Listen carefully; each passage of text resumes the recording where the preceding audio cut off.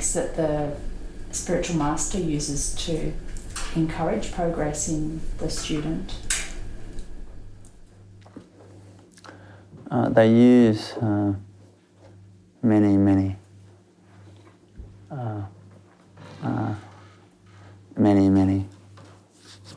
For example, the master, one technique, I'm taking all the mystery away.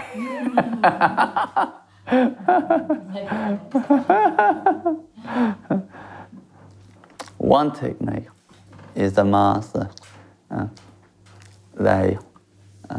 Sometimes they can, one technique they can use, not always, but they can use, is they put themselves under hardship. In other words, they put their body under hardship. They work hard physically. They work hard and they have pain, this and that. And because the disciple has a love of the master, the disciple feels, I can't just let you just burden all that yourself, you know. So let me help you. So the disciple starts helping the master. That's called selfless service. So the disciple starts to progress. They start to lose the ego in that process. So that's one method the master can use. Another method the master can use is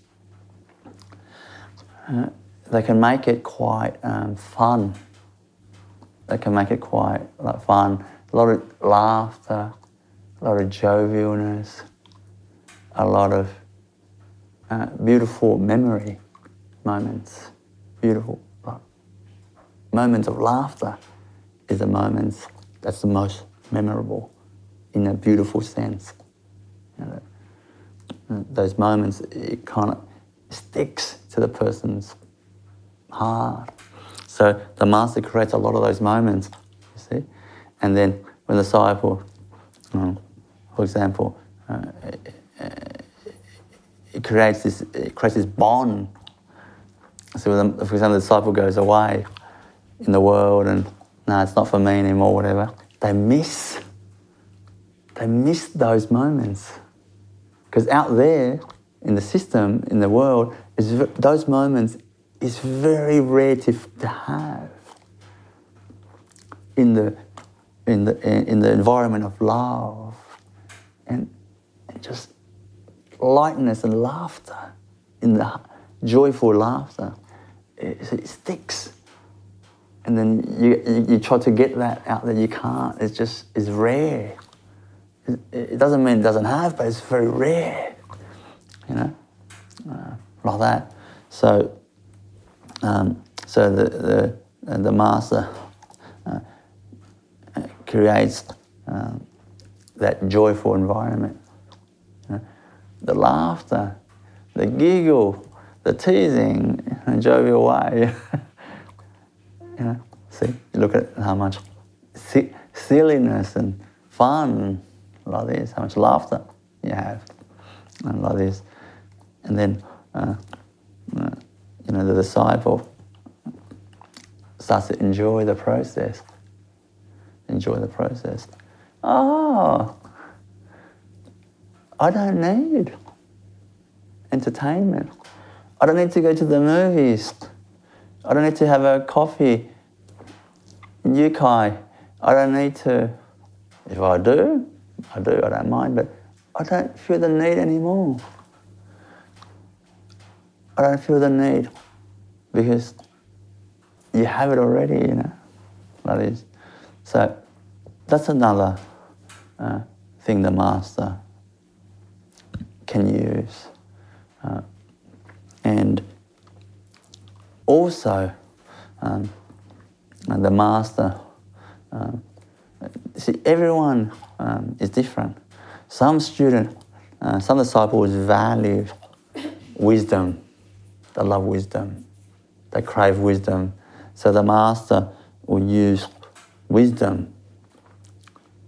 See, the clarity, the strength, and the wisdom, the sharpness, the logic, the true understanding is just mesmerizing, for the wisdom seeker. So that person starts to listen to the master, whatever the master says, so that they can become wise like that. So they have that wisdom, so that they can gain that wisdom.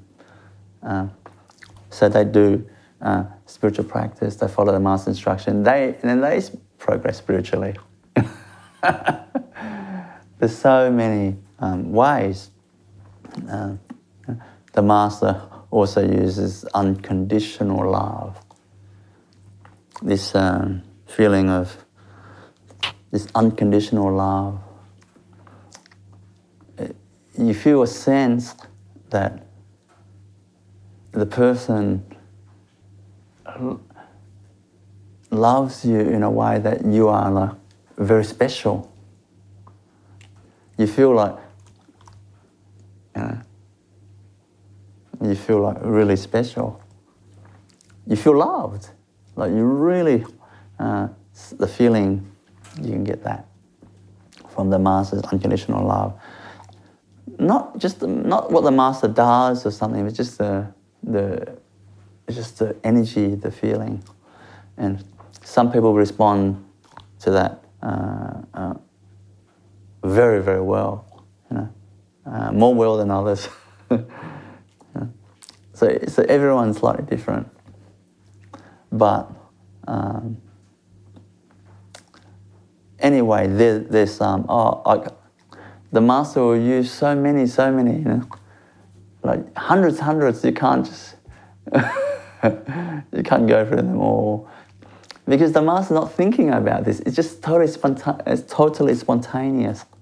See, the master's not thinking, okay, I'll use this technique now. Now I want to use my wisdom power. Now I want to use my unconditional love power. No, it's just spontaneous like that. But anyway, I'm not going to destroy the mystery of it. That's just a few, things that the master used to help the disciple.